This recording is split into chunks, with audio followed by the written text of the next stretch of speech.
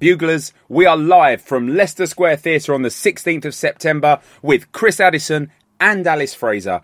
It might be our only London date of the year, so get your tickets now. Oh, get them at thebuglepodcast.com. That bit's important. Imagine the softest sheets you've ever felt. Now imagine them getting even softer over time. That's what you'll feel with Boll & Branch's organic cotton sheets. In a recent customer survey, 96% replied that Boll & Branch sheets get softer with every wash. Start getting your best night's sleep in these sheets that get softer and softer for years to come. Try their sheets with a 30-night guarantee. Plus, get 15% off your first order at bollandbranch.com. Code BUTTERY. Exclusions apply. See site for details.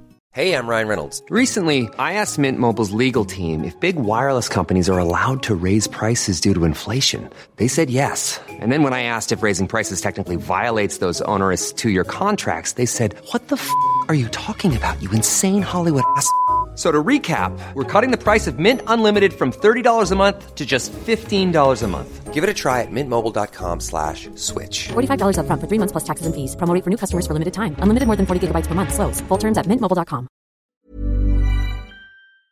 This is a podcast from The Bugle. I'm Tiff Stevenson, comedian, actor, writer, great friend and shoulder you can complain on. Welcome to Catharsis, the podcast where guests bring their pet peeves, major moans and list of complaints to let it all out. As well as our problems, we will also be diving into some historical rumbles and some topical spats. This week, I'm raging about something highbrow, or maybe even lowbrow. Actually, it's more no-brow. It's the 90s trend for over-plucked eyebrows, which has somehow come back, tweezing them into oblivion or bleaching them out of existence. We know the 90s are back because there's been a 200% increase on Google searches for skinny brows, because what are women if we're not constantly searching for new ways to be skinny? So I'd just like to take you back for a second, for a real moment of catharsis. It's 1994 and my friend Hayley is brandishing tweezers dangerously close to my retina. And I remember the look of disappointment on her face as she said, first I'll pluck them, then I'll have to razor them because there's just so much hair. And I stare back at her wafer-thin eyebrows, and they are so high and arched, they look like the McDonald's sign. And I somehow just believe that she knows what's best for my face, which she clearly doesn't. She whips out two of my coarsest hairs, and I scream very loudly. Then a sort of intense negotiation takes place, and eventually I settle on letting her style my hair into a very high ponytail whilst plastering my baby hairs to my forehead with wet look gel. That same summer, I also swerved her offer to cut me a cool fringe with her nail scissors. So suffice to say, for me, my first awful experience of tweezing eyebrows prevented me from ever going at them again. So just consider me the ghost of Christmas future here. Don't do it. Just ask any 90s woman who plucked harder than a virtuoso harp player how long she has spent rehabilitating her eyebrows since.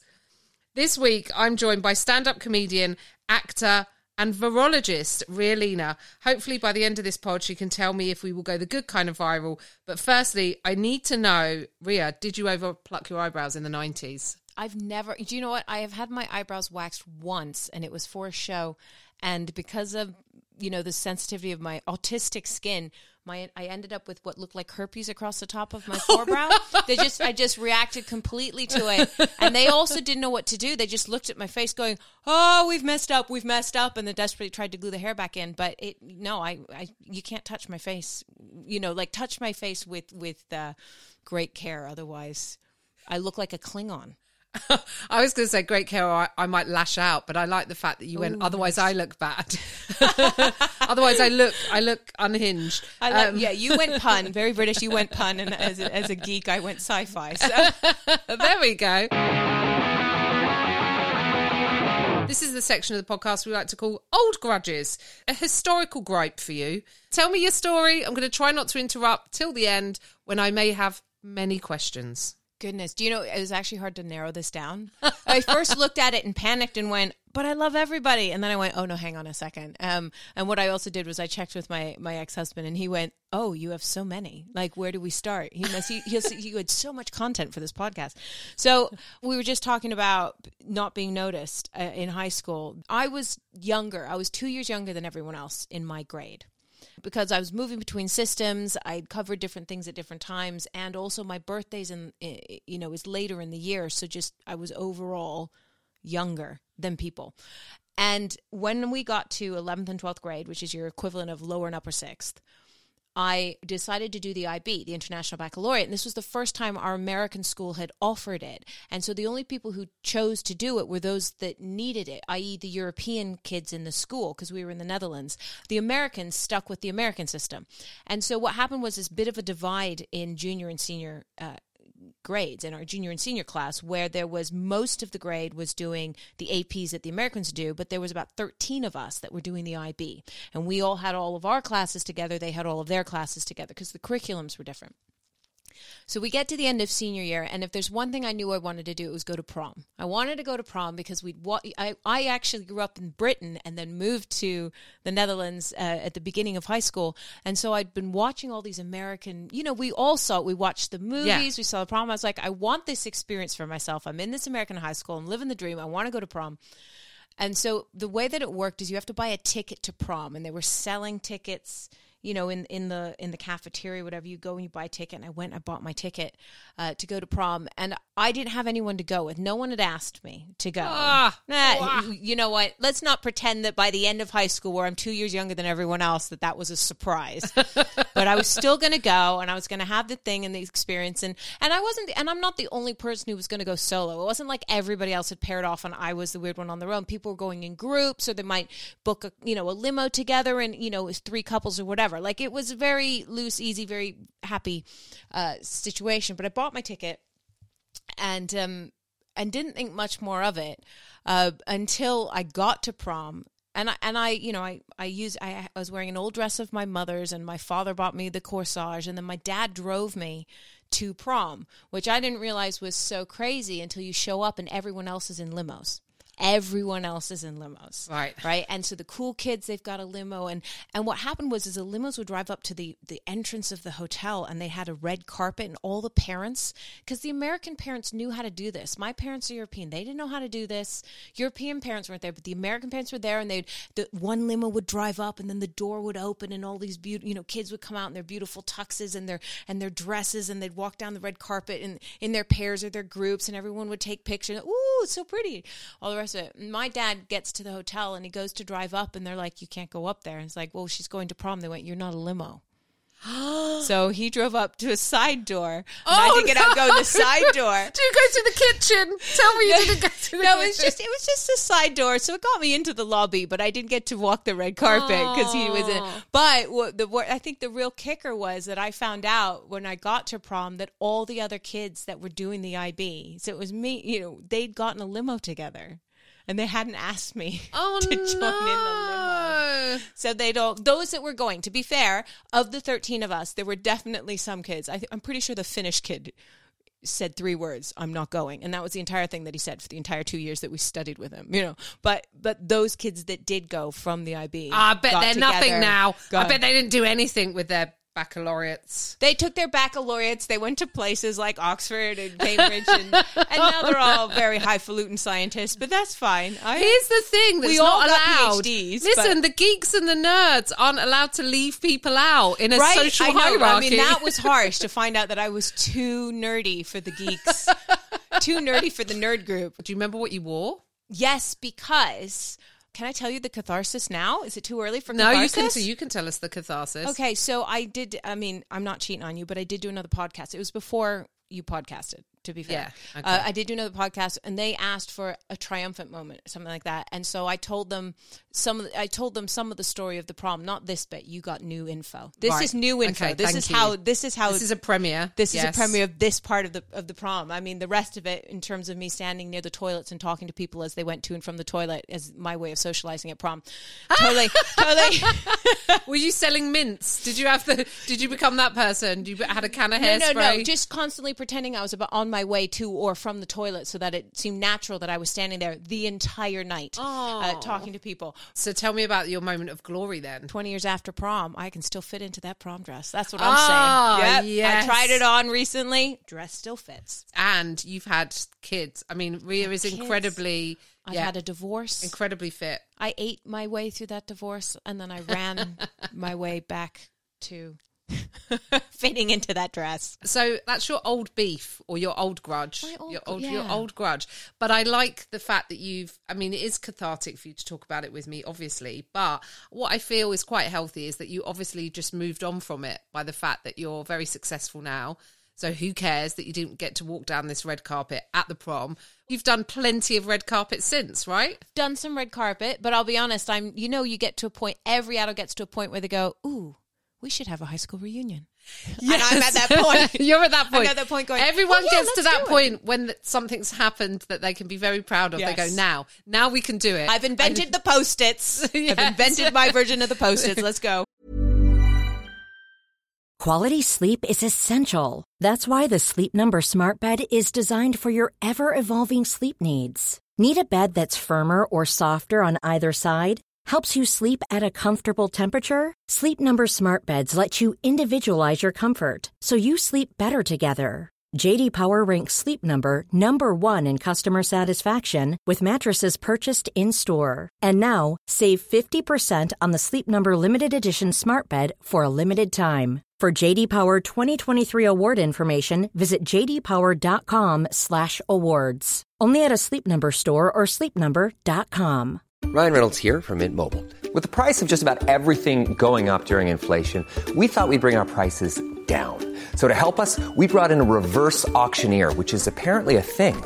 Mint Mobile Unlimited Premium Wireless. How to get 30, 30, bit to get 30, bit to get 20, 20, 20, bit to get 20, 20, bit to get 15, 15, 15, 15, just $15 a month? Sold! Give it a try at mintmobile.com/switch. $45 up front for 3 months plus taxes and fees. Promo rate for new customers for limited time. Unlimited more than 40 gigabytes per month. Slows full terms at mintmobile.com.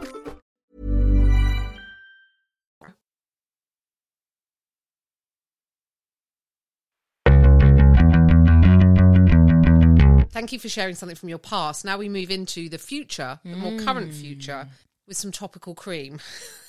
This is where we apply some balm. Look at that link. Don't you dare laugh at my links. I mean, do laugh because this podcast is funny, but still. So some stingy news story that's got you all het up. So yes, a topical story. So actually, this is really bugging me, is the fact that Senator Lindsey Graham in the States is now trying to create a law that means that abortion cannot be done after 15 weeks in any of the 50 states. It wasn't enough that they had the Supreme Court roll back on Roe v. Wade, but now they're trying to just really bed in. So when they rolled back on Roe v. Wade, it gave the states the allowance. States, right. So it was to states. decide how much or how little So abortion. state by state, depending on where you are. Normally, if you're closer to the coast, you can have an abortion and go swimming the same day. Well, I mean, that's not medically recommended, but in theory, yes, that's possible. But as you get further in, I mean, at least it's on the coast with the salty water, so it'll, rather than fresh water full of algae. But so state by state, you're allowed to decide how much or how little, abortion opportunities were available to women. But now he's been trying to roll out a blanket law across all states that they all have to follow. So he's trying to make it federal. No abortion past 15 weeks. And he has been told off for it. I think some because Republicans are now realizing in the midterms and as they're running up to the next elections, they're going, ooh, actually, we've done some damage. We've actually done some damage with our abortion stance, because it turns out that only about 30% of the American population were hardcore pro-lifers anyway. Most of them, even those that do vote Republican, were like, individual choice, that kind of, I don't want to make that decision for you because I don't want you to make that decision for me. And so it hasn't been the popular choice. And here he is still just kind of digging his heels in and going, no. I mean, this is the biggest kind of rollback of, women's rights in America for decades, right?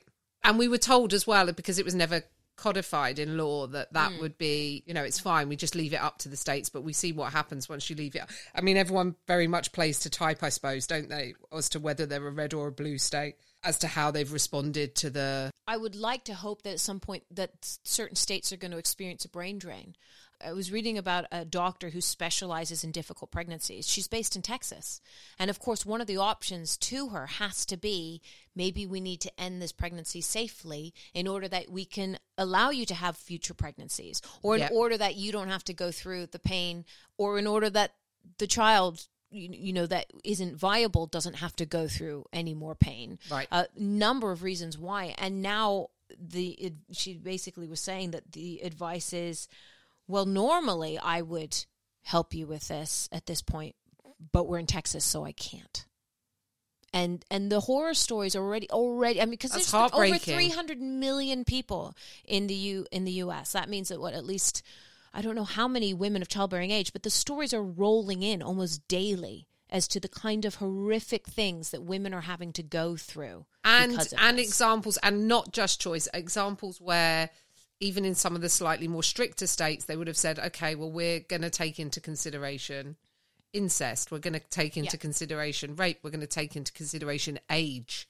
You know, there was a story, it was a 13-year-old girl who was denied, I think. There was a 10-year-old girl. Oh, a few months ago, there's a 10-year-old girl who had to go interstate in order to get something, and then what happened? That was still during the whole, you know, it was just in the aftermath of it, and it was a 10-year-old girl, and then the Republican or the pro-lifers that were against it started attacking the story, started attacking the truth of it, and then it was verified. It was verified by the local police that they did have to then arrest a man for raping a 10-year-old girl. And just the fact that this is now where we're at, they're going, well, you know, they then point the finger, you know, they point the fingers at anything other than meanwhile, the themselves. clock's ticking on all of, while they argue this out, which is kind of like, it's like real life filibustering, right? While they all like argue over the morality around it and the logistics and everything else, the clock is ticking on these pregnant women who desperately need to have procedures, life-saving procedures. That's the thing. It's life-saving. And just because you are denying the right doesn't mean that people aren't still going to seek them out, and they're not going to happen in really unsafe ways. As they did in the 50s, 60s, and 70s, leading up to the Roe v. Wade decision. You know, classic backdoor abortion. I mean, Dirty Dancing. Yes. Dirty Dancing. Dirty Dancing. That was the first time I think I learned, maybe that or Grease, where I learned that being pregnant might not be a positive thing, watching those films. Dirty Dancing had the, so she has to go to a backstreet doctor, and then babies, or Dr. Houseman has to come and help her. To come and help Penny out. Because it went wrong. Yeah. And I remember watching that as a child, not fully understanding it, but realizing that something had happened to her as a woman. Yes. And that it was really scary. Yeah.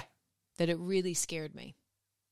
Yeah. In fact, for years, I had nightmares about childbirth, and I must have been about childbirth, and it wasn't until I had my first kid that I stopped having those nightmares.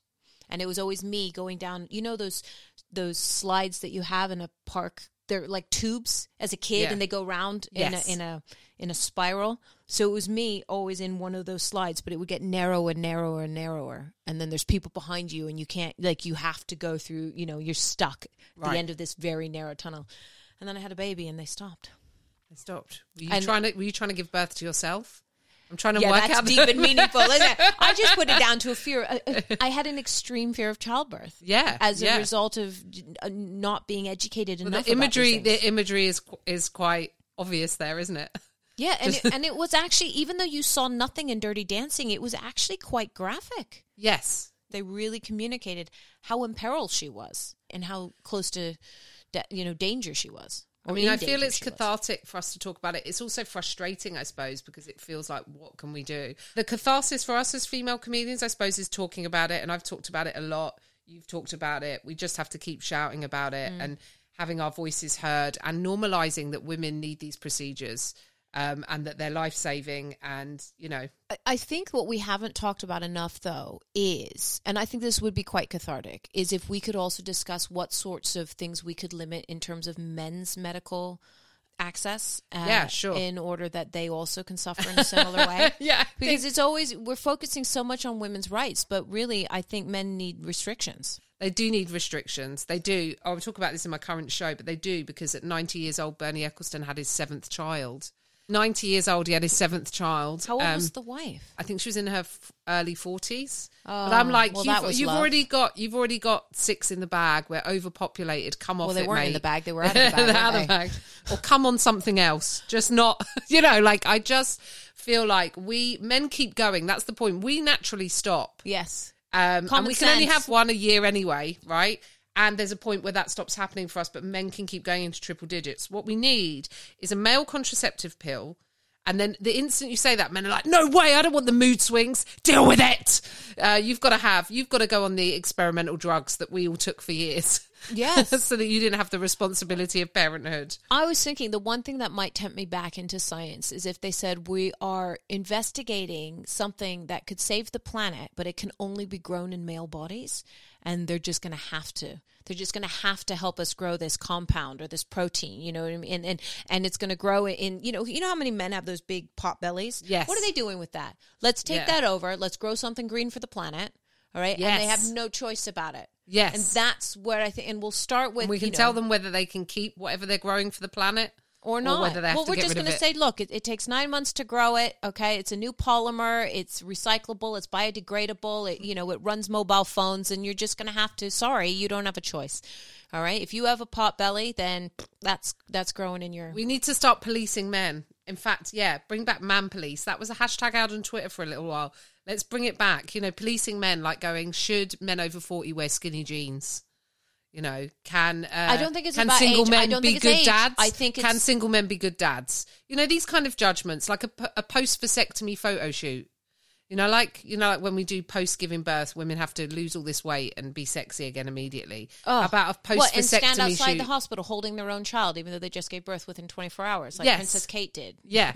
Well, I thought she was going to give birth to 5 miles of bunting. That kind of like fevered jingoistic sense outside the hospital. There are people doing cervix updates. I remember that. I remember there was someone from Sky News going, she's this many centimetres dilated. And I was like, no. Not appropriate. Yes. That's awful. We've been told she's this many centimetres dilated. Insane. And okay. that, by the way, can I just say, Yes. in the name of balance, that is one of the things I actually really respect Meghan Markle for, of going, you want me to have birth where? You want to do what with my... No, I'm having my own childbirth. And she did. She went and she had Archie behind closed doors, and we didn't know when and we didn't know where. And a couple of days later, when she was ready, she came out and went, okay, I've had the baby and here it is. Yeah. But she quite rightly put her foot down and went, no, I am not a breeding horse Yes. for the royal this family. This is one of the most I'm a intimate woman. and personal and, moments in my life, and it's not for you. Up next, it's unpopular opinion time. Yay! Bring it. Hit me. Something that you love that everyone else hates, or something that you hate that everyone loves and you just don't understand why. I'm here for your unpopular opinion. I don't like music playing in the background ever. Ooh. Not even Ever. if you're Not getting in the down car. to it. No. What? What? If you sexy times. With music? Yeah. I'd start singing in the set middle of it. That would be, I would just be like, oh, wait, I like this song. Hang on, stop. Ooh, set turn it the up, turn it up. You I'd be bouncing to Would the... it affect your rhythm? Is that what you're saying? Yes. No, I can't even begin to imagine it during sex. No, just generally, no. But then not you're in just the left car. with the noises of sex. Like, there's no, ambient... Yeah, and I'm not a fan of the... I hate that. Right. So that imagine you just had some sweet jams playing in the background so that this is covered over, or just any kind of squelching noises. No one told you life was going to be this way. Yeah, exactly. So that in the background, sometimes people have it to the classic Marvin Gaye, Let's Get It On. Or a bit of Barry White. I mean, it's not the 80s. I don't know. Whatever you play, just some sweet tracks that I'll be are not... honest, I could probably, what's the word? Compromise in that situation. But when you're in the car and you're talking, why is there something on in the background? Or you're either listening to music or you're talking. Especially people who put talk radio on and then talk over it. That's mad. A podcast or talk radio and conversation is never going to happen. And even if a podcast is playing in the car... and I'm in the car, if I want to say something about the podcast to the person I'm with, then it gets paused. You have to pause. Yes, paused. pause. What about at a party? What is everyone are people just mumbling in corners? Well, I get that, but I understand a little bit of ambiance, but you know, this is the other problem. You put the music on and you start at 7 or 8 o'clock and the music is on in the background and it's quite quiet, you know, and it's fine and it's not too distracting, because I find the words will distract. But why is it when you are out somewhere, does the music get louder and louder and louder over the course of the evening? Why? Why does it get louder? Stay? Because I think the voices, I think they compete. So I think once there's more people, the room gets louder. So then the music has to get louder. Well, I think you could just leave. I think that it's the Leave other the way around. music People talk consistent. louder. Because Right. I come home with sore throats after hanging out in Yes. a pub or a bar because the music got louder and louder. Then we have to talk louder and louder. And then I end up damaging what we use for a living. I did find myself during the Fringe this year, I was so middle-aged. I would go up into the loft bar and I would sit and then I was like, I'm under a speaker. And I was that person going, can we just turn this down? Because Yes. we're trying to have a conversation. I applaud you. Know, you. And I applaud you. I feel like in bars, I was like, people go in bars to, so it's not a club. I hate when the music is club level loud in a bar or a restaurant. You're in a restaurant and you're like, I'm in a Exactly. restaurant. Why am I hearing like, And they'll change to clubby music at 10 o'clock. And you go, no. We're still in a restaurant. we're still in a restaurant. We're still trying to have nice conversation. Yeah. This doesn't make my tiramisu any nicer. No, to have if anything. Yeah. Thank you for sharing your unpopular opinion with me. We're going to go back in time for historical beefs. She's got Betty Davis eyes, in which case she should probably give them back. This week, we're looking at the rivalry between Betty Davis and Joan Crawford. Now, this is a long-running feud that went on over decades between two of Hollywood's biggest, brightest, shining stars, starting in 1933. So we'll go back. I'll read you through some of the key points of the battle between Betty and Joan. Betty Davis was early in her career. Joan Crawford was already a star. So established at this point. She was starring in a comedy, and it was the first time her name was going to feature above the title of it. And so Warner Brothers had planned this elaborate publicity campaign announcing Betty Davis' new phase of stardom. And on the same day they were about to do this, Joan Crawford announced that she was divorcing her first husband, Douglas Fairbanks Jr. So that happened. It was announced. The New York Times then just ran a tiny little paragraph on Betty Davis' film and all of the news that was all over the newspaper. So this is shady as fuck, basically. Because not only did she like announce her divorce on the day that this was like Betty Davis' big career moment, 2 years later, Joan marries the man that Betty is in love with. Davis was working on a film called Dangerous and said, I fell in love with Franchot Tone professionally and privately. Everything about him reflected his elegance from his name to his manners. I mean, Tone, for me, doesn't sound like a classy name. That sounds like a geezer down the pub who sells knockoff fragrance. Wait, that's his first name? It's his Hey, Tone. surname. Hey, Tone. You're going to bring me a meatball sandwich, Tone? Tone, Okay. yeah. You yeah. bring me the meatball sandwich. Yeah, good. Yeah. You're a good guy, Tone. Tone is in New York. Tone is this guy, right? Yeah, that is in New that- York. that's who Tone is. That's who Tone is Tone a is. Tone or a Paulie. That's a Sopranos, right? That's in New York. Yeah. So hang on a second, though. Just to someone has to stand in Joan's corner for now. Yes. Just because Betty Davis is in love with Tone doesn't mean that Tone is in love with Betty Davis. Well, this is true. This is true. She's doing a film with him. It sounds to me like Betty has an infatuation. So Franchot Tone is his surname, but I'm agreeing with us just calling him Tone. So she's making a movie with him, but unfortunately Crawford got to him first, and they announced their engagement during the filming of Dangerous. And Betty Davis said he was madly in love with her. So that's not Joan's fault, right? This man doesn't want you, Betty. He's just not that into you. He's into Joni. He's into Joni. They met each day for lunch. He would return to the set, his face covered in lipstick. I love this. I love that the 1930s and 40s women would mark men like a cat pissing on its territory. Like mine. Like the idea, I kind of like to think she did that on purpose.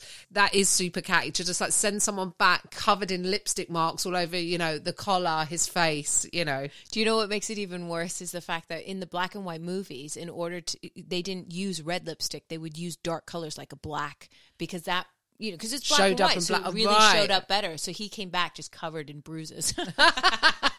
I did not know that. That is an interesting fact. Okay. Basically, he's met her. He's in love with her. And also, she was a huge star. So that was one of the things that was like, he was flattered by the attention from a star as huge as Joan, right? While working with the starlet Bette Davis. Bette Davis did win an Oscar, though, for her performance in Dangerous. And well, it obviously fueled her, didn't it? Yeah. Joan Crawford still managed to upstage her so that when she took her Oscar, so the beef has gotten larger, she refused to turn around when she received the Oscar, which is like the 1930s style Will Smith incident, right? So Betty gets up, so it's her moment. She's winning the Oscar. Of course, Joan's at the Oscars. Yes. Because she's a star. Yes. She's there with Tone. Yeah. And when Betty goes to collect her award, she just faces away from the stage, which I think is shade, but quite classy shade. You think that's I think it just makes her look stupid. I mean, you think about it today. You getting an award, and I'm sitting there, and I don't like you, and in front of... I mean, it wasn't televised, though, was it? No, I don't think it was then. It's televised now. If I was to sit there and just go, oh, and turn my face away, I look the idiot. Chris didn't look the idiot. Will Smith looked the idiot. Yes, yeah. Well, Joan's going to look petty, but I feel like she was saying, this is beneath me. It's beneath me to watch this. So it's kind of... I guess she thought she was being sort of classy while she was doing it. She should have just gone to the loo. Honestly, she should have been like, oh, what did I miss? Oh, no, did I miss it? You know? Next, the feud moves on. The same year, Joan Crawford made her move to Warner Brothers from rival studio MGM and demanded the dressing room adjacent to Bette Davis, who had been at Warner Brothers for a decade. Now, at this point, you've got to think that what is Joan doing here? Like, it feels like she doesn't want to squash this kind of feud. She just wants it to continue, right? It really feels like it's 100% Joan and 0% Betty. Right. Because what has Betty done? Betty's had her movie listed, and then Joan's like, I'm getting divorced. And then Betty's like, oh, he's quite cute. And Joan goes, I'm marrying him. And then Betty, and then the whole community goes, Betty, we thought you did really well in that. And she went, well, I don't think you did well. Like, it's all Joan. So it is all on Joan. However, at this point, she tries to calm it all down. She sends her gifts and flowers, all of which were returned. So she's like, no. But at this point, wouldn't you? Would you at this point? So not only has this woman like plagued your career, she's now moved in next door to you unnecessarily.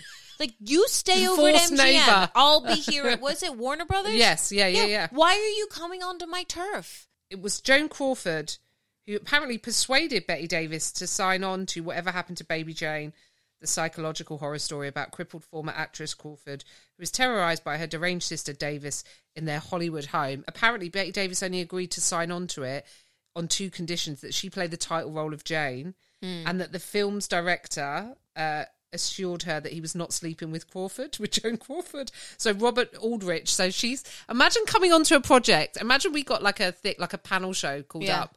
And I was like, listen, Tiff's already attached to this. And you're like, I'm only coming on if she's not fucking the director. Yeah, but I get that as well. Because what if I said to you, okay, we're going to do a project. It's going to be you, me, and the director. And we're going to work quite closely because it's just the two of us in the film. Yes. That is it. How would you feel if the entire time we're working, I'm there having extra eyes on the director and we have our little moments? And then when you're going to get all the lunchtime- best scenes. You're going to get all the best scenes. You're going to get preferential treatment.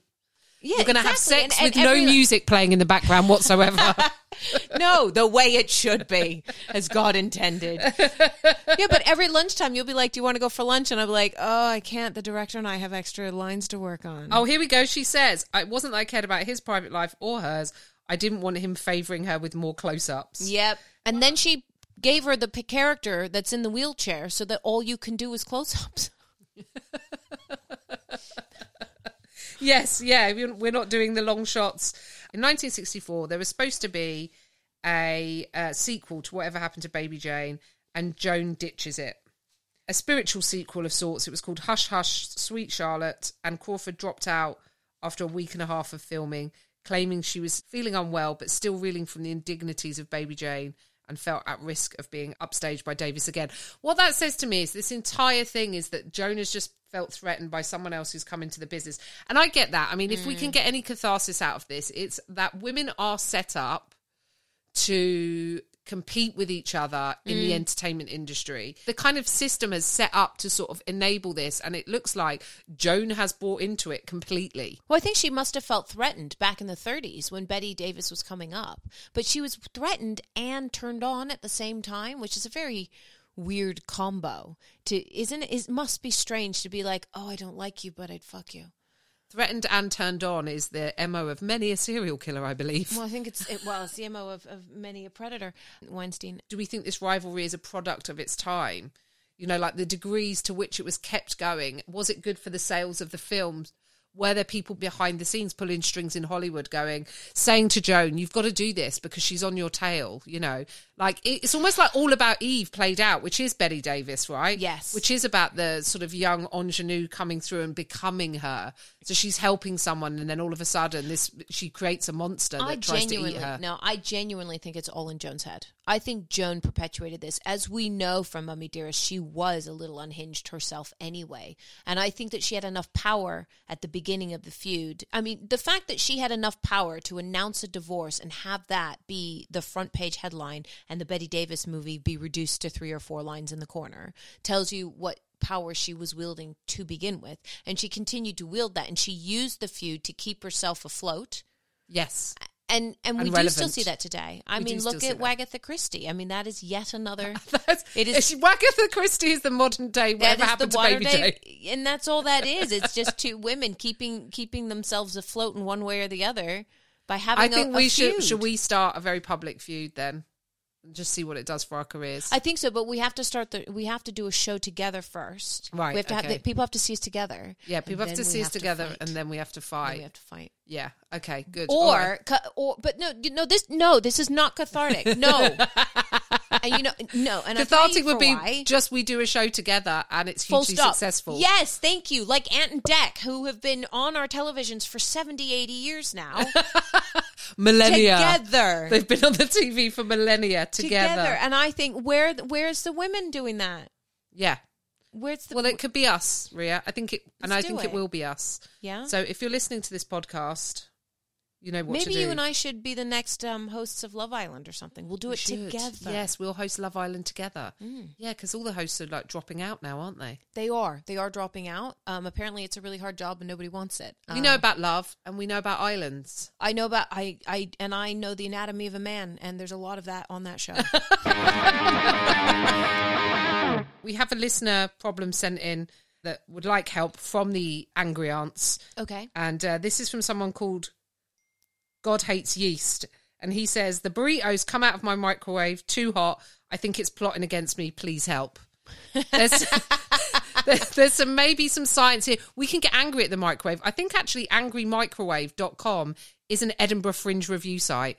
So maybe they've sent that in. Really? Yes, Angry Microwave. Is that a thing? Yeah, they gave me like 4.5 stars one year, so I put it on my poster. Why are we assuming that the microwave is angry versus... I mean, because what I'm assuming is happening is that God Hates Yeast is reading the instructions on the burrito pack. Yes. Following those instructions. Yeah. And then they're coming out too hot. So either the instructions are wrong for the power of the microwave... Who should we get angry at? We need to get angry at someone. I feel like get angry at someone. Is it the product? Is it whoever's written the instructions on the side of the box that's just goddamn wrong? Is it the microwave that doesn't clear? Actually, you know what? I am going to get angry at the microwave because I'm going to argue. Let's presume that he's read the instructions correctly, or they have read the instructions correctly. Let us presume that the instructions have been trialed on different microwaves of varying powers. But how many times have you looked at a microwave and not been able to tell what its power is because it's not clearly stated on the front? What's the wattage? What is the wattage? Is it 600? Is it 800? I don't know. And then some of them blows my mind are 700, and I'm going, that's not on the box. The box says 600 or 800, but it doesn't say 700. And then they go, we'll just mathematically split it in half, but it doesn't work that way. It just doesn't work that way, and that's why they're coming out too hot. Yes! Thank you. We are angry at the microwave on your behalf. Can I say, I have seen 600 or 900, and then I've seen 1,000-watt microwaves. They're bringing 1,000-watt up in this mother... Oh, really? I've seen 800s. Mother heater. 800s. You've seen 800s. 800s, but the boxes don't... Generally, microwaves should be so user-friendly and they're very difficult to work out. And people were talking about using microwaves for the cost of living crisis, like cook more in a microwave. Microwave is very complicated. The only thing I can work out how to do on mine is open the door and then increase it in 30-second intervals. I don't know how to... That's what we all do. It's exactly it. You open it, I don't know what the fish sign means. The defrost. What does the fish sign mean? I don't know what the fish sign means. I don't know how to defrost. Does it mean this microwave believes in God? Is that what the fish sign? One. Yeah. If I push the fish button and I don't get loaves as well, I am disappointed. I'm disappointed. And I've never been able to use the defrost function to actually defrost anything. When I need to defrost a piece of bread, I just put it in the normal microwave with a piece of paper towel to catch all the water. Well, if I want to defrost, have I used the oven to defrost? Do I leave it out and then maybe go in the oven? I think if I've ever tried to defrost anything, all I end up with is like a boiling hot inside of something, and then the outside is still frozen. So goddamn these it cooks microwaves. From the middle out, I know, because it innervates the water molecules and it cooks from the inside outwards, and also it cooks unevenly as well because they just ping around, the microwaves just ping around inside and just go ping, ping, ping, ping, ping, and you never know what it hits. So it's not even doing it evenly, but that's why it has to turn in order that it can. Do they all rotate though? I don't even know if my microwave rotates. Not if they're broken, but it's supposed to rotate in order that as these microwaves just randomly ping on the inside, that the food has a hope of being somewhat uniformly heated through. But that's also why they warn you never cook baby food in the microwave, because it'll have hot pockets and then you'll just like burn your baby's mouth. You have to always stir it to like spread the heat. I'm so sorry. And you can't stir a burrito. Yeah, you can't stir a burrito. I'm so sorry. God hates yeast. I'm sorry about your burritos. And listen, it depends where you are. Let's see if I can find out where. He's in America, so you can listen, you don't want to microwave your burritos. You want to go and get them from a stand. There's so many great street food carts all over, like burritos and tacos, especially if you're in LA, they are, the best. All along the South, in fact, all those southern states along to Texas. I mean, yeah, definitely. You want your burritos out the side of a truck. Yeah.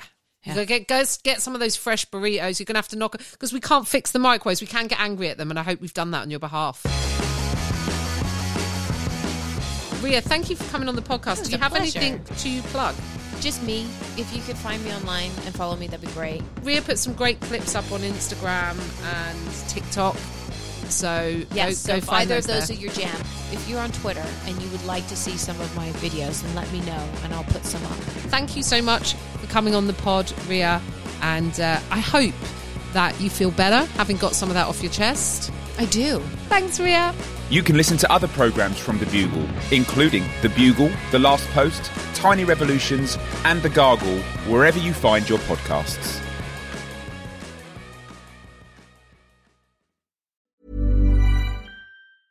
Selling a little or a lot?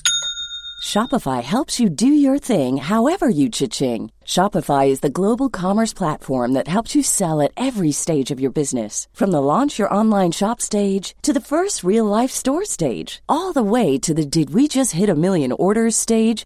Shopify is there to help you grow. Shopify helps you turn browsers into buyers with the internet's best converting checkout. 36% better on average compared to other leading commerce platforms. Because businesses that grow, grow with Shopify. Get a $1 per month trial period at shopify.com/work. Shopify.com/work. Planning for your next trip? Elevate your travel style with Quince. Quince has all the jet-setting essentials you'll want for your next getaway, like European linen, premium luggage options, buttery soft Italian leather bags, and so much more. And it's all priced at 50 to 80% less than similar brands. Plus, Quince only works with factories that use safe and ethical manufacturing practices. Pack your bags with high-quality essentials you'll be wearing for vacations to come with Quince. Go to quince.com/trip for free shipping and 365-day returns.